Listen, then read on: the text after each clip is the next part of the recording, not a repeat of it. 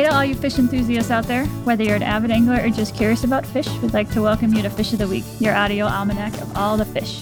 It's Monday, November 28th, 2022, and this year we're excited to take you on a week-by-week tour of fish across the country with guests from all walks of life.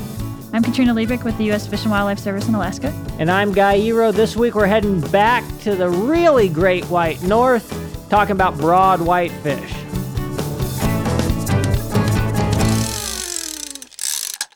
And I'm very pleased to welcome our guests. We've got Dr. Jason Leppe, who's based in Anchorage, Alaska, and he's a fisheries biologist with the Wilderness Society. And we've got Ernest Nagiak, who's our Alaska Native Affairs Specialist based in our Barrow or Utqiagvik field office. So very warm welcome to both of you. I've been wanting to cover this fish for a while. Of the Alaska whitefish species, we've covered sheepfish twice, we've covered Bering cisco, covered humpback whitefish. And the broad whitefish is a nice big fish. It's got big shoulders, super important to Indigenous folks around the state. Jason, maybe we can kick one off to you in terms of how does this species fit in with some of the other whitefish species in Alaska?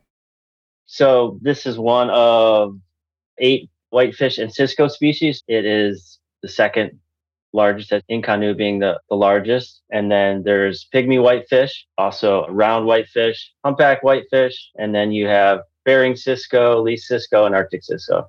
As someone who's not up in Alaska, all these whitefishes, when I see them in books, I see these pictures, they all sort of blur together into one shade of white in my imagination. I can't figure out how to distinguish one from another. What separates out the broad whitefish other than maybe its size, both in terms of its appearance and then also its ecological niche? The distinguishing feature of a broad whitefish would be its size. It has a downward-facing mouth that's used to forage on benthic invertebrates, midges and snails, other gastropods. And so they're typically kind of olive color to brown on the top with a silvery side and a white belly. They look similar in shape and size, in my opinion, to a sockeye salmon. So they weigh about 2 to 5 kilograms, which is somewhere around 9 to 11 pounds. And they're typically around upwards of 60 to 70 centimeters in length. So they're a fairly large fish, and hence why they're targeted in such an important subsistence fish. What's the range in Alaska? Where are these guys located around the state? Yeah, they're throughout Alaska, but from the Kuskokwim north. And so they also occur in other parts of the world too. So like Siberia, like Russia, and I think Northern Eurasia, Canada. So there's been more research in the Mackenzie River, and there's a big population of broad whitefish there. So Ernest, what's some of the local knowledge you guys have about this fish? We call our broad whitefish in our language Anachlik. Anachlik is our term for whitefish, and then the least cisco and nooks that we trade with them is called cockduck. And the different kind of whitefish with just a small head, we call those pikoktu. And the smaller least cisco, color sock. So there's, like Jason mentioned, there's 4 or 5 different species of whitefish, and I don't know all the scientific terms of these whitefish, just our native language tongue. So you ask a kid around here if they like broad whitefish, they probably wouldn't know what it is unless you say Anachlik Cork. They'd be like, oh yeah, I had that for dinner. Awesome.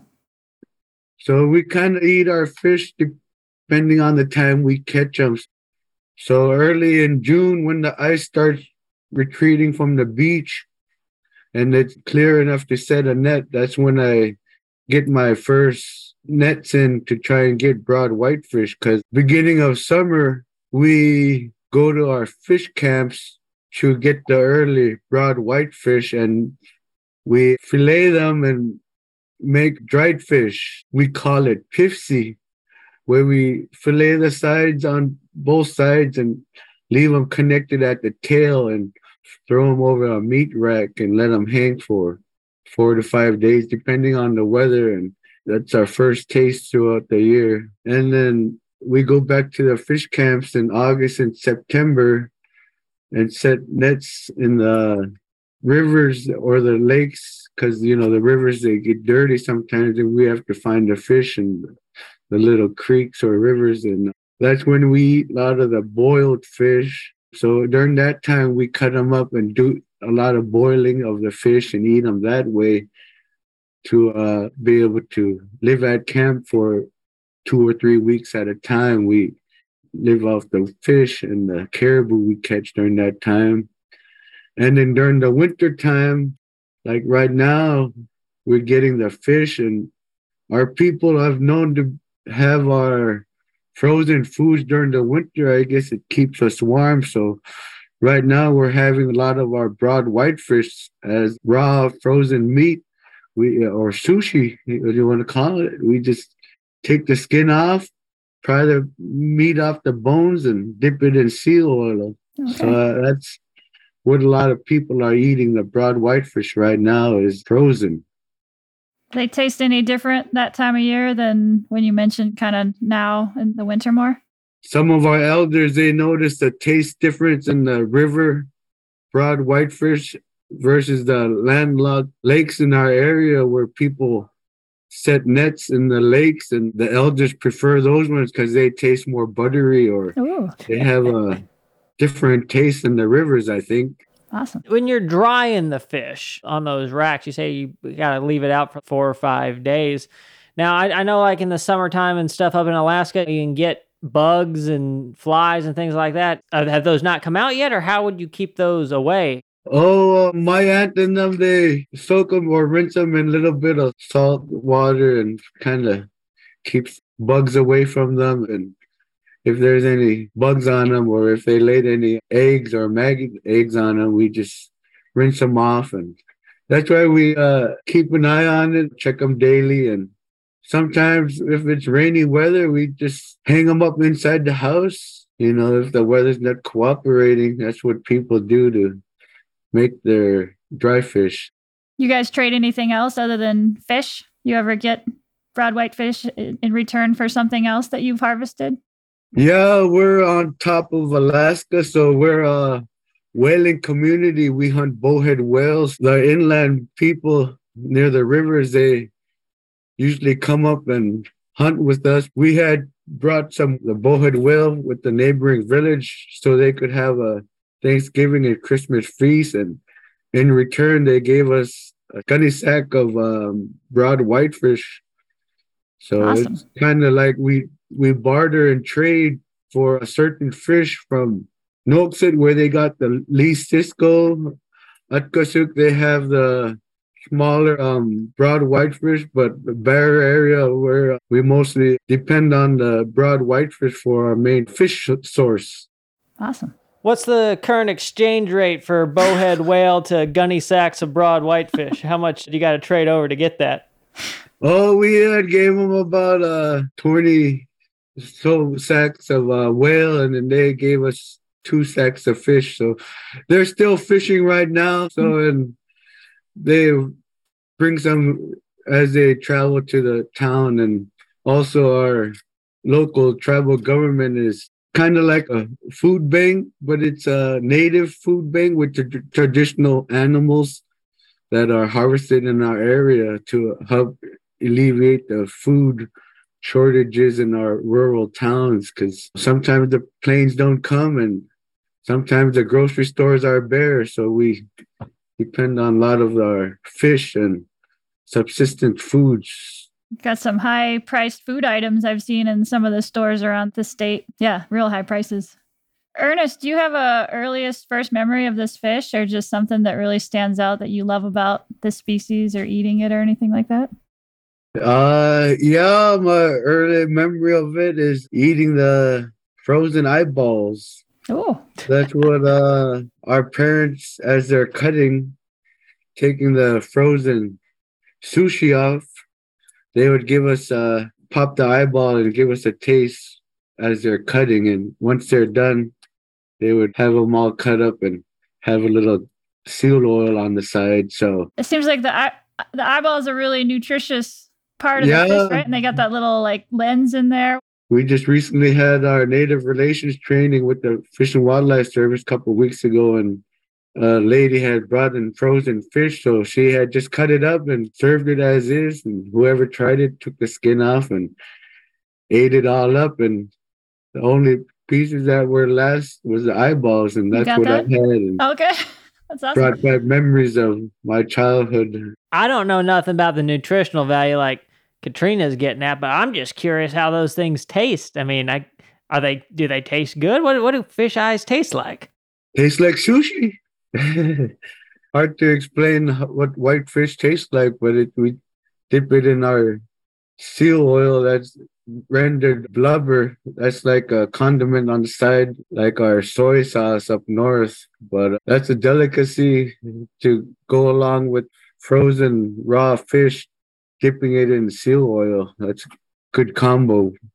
We talked to somebody out from the Kotzebue area last year, and they mentioned the seal oil and how that really helps keep you warm feeling in the winter. Haven't tried that yet, but it sounds good.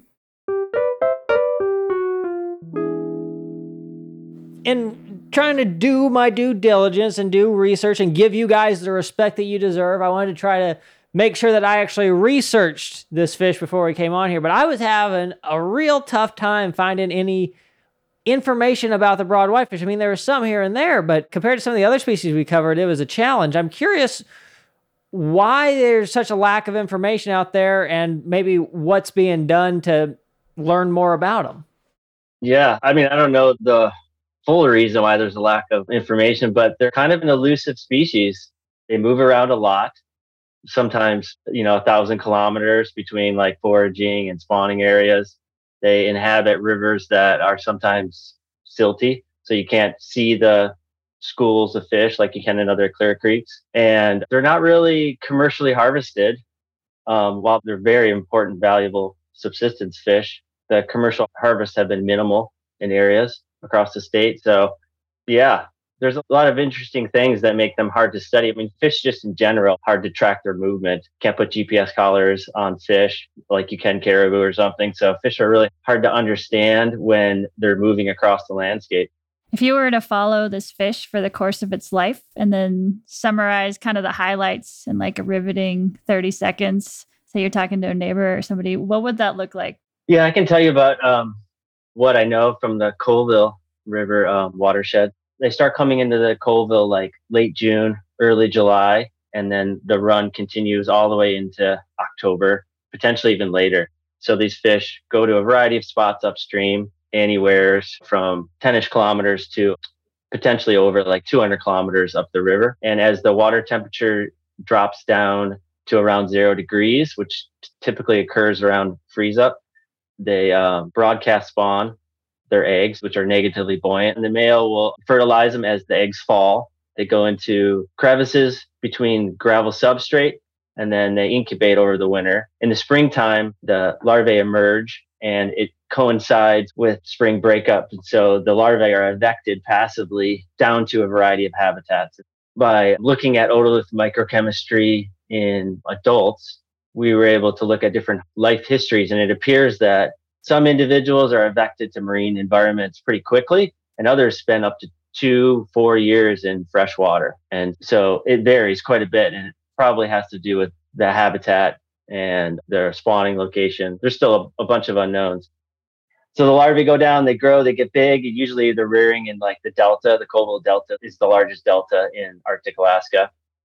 And they get big, feed out to the delta and nearshore environments, and then eventually they start to make bigger movements. And so they move out into like streams and lakes in the central Beaufort Sea region, and they get big until about age 8 or 10. And then they start to do their spawning migration. So they're idioparous, so they spawn multiple times throughout their life.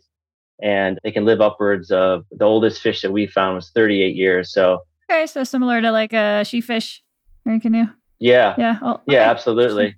So then they start making their migrations back to their spawning location, and then they're dispersing in the summer months. They tend to overwinter in marine brackish environments or like deep lakes or deep parts of rivers. Awesome. Thank you. Now, I've never been on the Colville, but I've seen some of those Alaska rivers, and they seem like they might be challenging to raft just on their own, let alone to be doing research. So I'm curious, maybe you could talk a little bit about what that was like, what your experience was like on the river, as well as the information you're collecting, contributing to.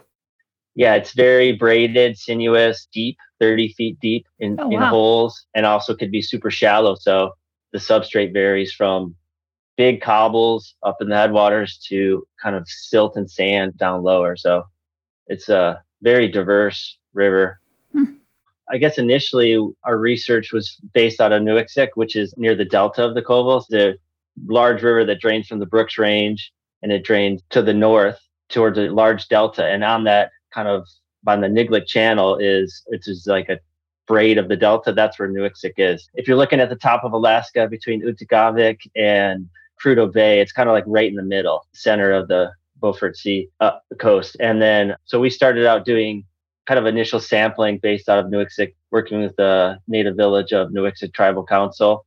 And we would motor upriver to set nets and sample fish, and also later on radio tag fish. The sampling was more focused on seeing the river firsthand and collecting surveys, looking at habitat surveys, and just kind of getting a greater appreciation of the river. So it's a large river, but it also has lots of braids, and being able to see it from different perspectives, I think, was really helpful. Later on, our floating and sampling was to collect water samples to measure for isotopes. So the research was kind of a variety of things. So looking at their foraging ecology from stable isotopes, we also looked at their movement patterns towards spawning areas. And then we were doing some otolith microchemistry to try to understand lifelong habitat patterns. We're kind of in fall, going into winter, I would say, here in Alaska at this point. You know, what are these fish doing this time of year? Could you just tell us a little bit about what you know from where you're at and kind of what these fish are doing right now? So they're getting broad whitefish as we speak under the ice. Right now, when the rivers freeze up, that's when local community members go to the rivers and set fish nets under the ice. So they chop holes about 4 or 5 in a line and use long hooks to set a net under the ice with the rope and hook the string under, and they pull the net through. So they're doing that right now. That for the past month they've been setting nets in the ice, and the community in Barrow, they're hunting for the elders and the less fortunate people to help accommodate our food security in the North Slope. So they're getting about 90 to 100 fish a day right now with 3 nets, 100-foot nets, about 4 or 5 feet deep with 4 to 5 inch mesh. That's awesome. Have you seen any changes over time with the fishing or anything like that? Our waters are getting a little bit more dirty because the water's rising and it's a lot more river flow. So we use a lot of the lakes next to the river. But I also noticed pike coming up far north in our rivers. We're getting some pike in our nets. So hopefully they don't diminish our broad whitefish numbers. But also sometimes if a net is in for a day too long or half a day too long, sometimes the fish get worms burrowed into them, and when we check them, sometimes we get worms crawling out. If there's not too many, we just take them off and take the fish. But yeah, some in the Colville or near our Nuiqsut area, they notice some whitefish are getting mold or some kind of different kind of skin irritations on the side of them, but something fairly new, and they're working with Arbora Wildlife and trying to get samples and studies on them. Yeah. Because, like Jason mentioned, there's not much research or studies on the broad whitefish, even though it's hugely important for the North Slope. When you're doing this research, I'm curious what kind of role Alaska Native people play in either actually doing the research alongside you or providing the information on where to start looking into things. So the role of the native village in Nuiqsut, in addition to helping push to have more studies done, the native village and specifically fishermen there were very instrumental in helping identify locations to target fish, guiding us up to locations and making sure that we were successful. But also the fishermen in Nuiqsut are very knowledgeable of conditions, where to target fish, when to go, how to do it safely. They just have a wealth of knowledge. It's really advantageous to form these partnerships early on. Very helpful for sure. What are some of the kind of remaining questions you guys have about this fish that haven't been answered yet or coming up that need to be answered? There's a lot in my mind, but one of the main ones that we're working towards right now. So we did some initial telemetry research where we implanted radio transmitters into pre-spawn broad whitefish in the lower river. And then we tracked them upstream in the fall. And we were able to relocate most of our individuals, but not all of them. And what we thought would occur, or at least I thought would occur, was that we would find like a more centralized area for a spawning location. And what we found was that the individuals were scattered over quite a large distance. That may support this multiple life history evidence that we found through microchemistry. But one of the major things is, I guess, refining that spawning area or identifying multiple spawning areas in the Colville.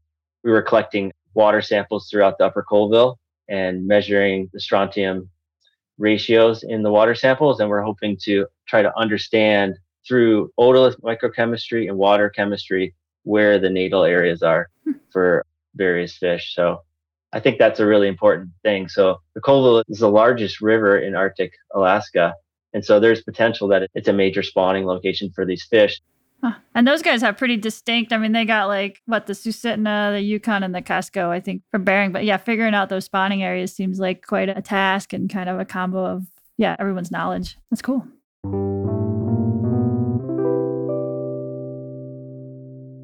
Ernest, we've just had Thanksgiving. So what are the Thanksgiving traditions that you guys have up there in the extreme northern part of the country? Yeah, considering where our location is, and we have to share our food with others to be able to survive in this rural, harsh environment, cold environment with just one plane a day comes in to bring people in and out, only way in and out.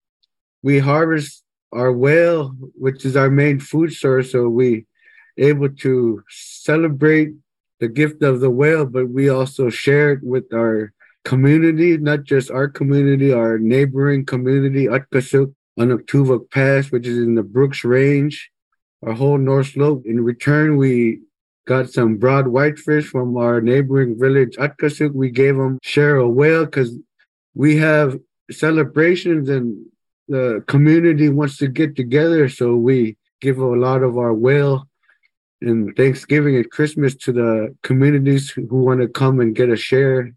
So we start off with waterfowl soup or caribou soup, and then the rest is frozen goods, from frozen whale to frozen whale meat and frozen flipper. But after that, they close off the celebration with frozen broad whitefish or other Lee Cisco fish.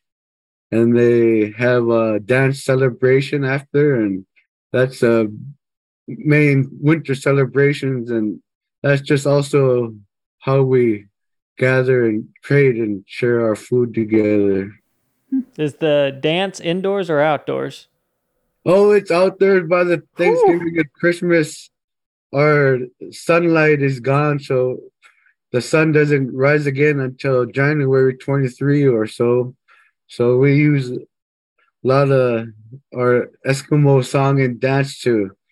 And our winter games, our native youth Olympics, they have Christmas games, and we have a week-long get-together of community, and we have traditional games, and it's just ways for us to stay together as a community and get together during the cold winter months. We call them Christmas games, where it's week-long celebration of strength and endurance games. What are some examples? They do mostly the 1 foot and 2 foot high kick, and I've seen that. they have That's foot cool. races, and they have a paper pass relay, and they also have scavenger hunt, where everybody goes in the middle of the floor and runs into the crowd and gets a $20 bill or something. It's just That's awesome. some fun things to do for leading into the new year. Exciting times, we're just trying to get by this far north, and that's through fishing and hunting, and it's just our way of life. Super cool. It is good to have Jason and more biologists and researchers looking into this broad whitefish because, like you said, it's really important for us northern people because that's our main fish source for the people of the Arctic. And with the warming waters and more fish species and with new sickness coming around with the fish, it's good to have people looking into it already. So thank you, Jason, and thank you, Fish and Wildlife Service. Awesome. Well, this has been a great conversation about this very cool fish, and we hope folks get out and enjoy all the fish and get to know all the whitefish. We're going to keep covering whitefish in this series. So, yeah, great talking with y'all. Don't laugh, guy.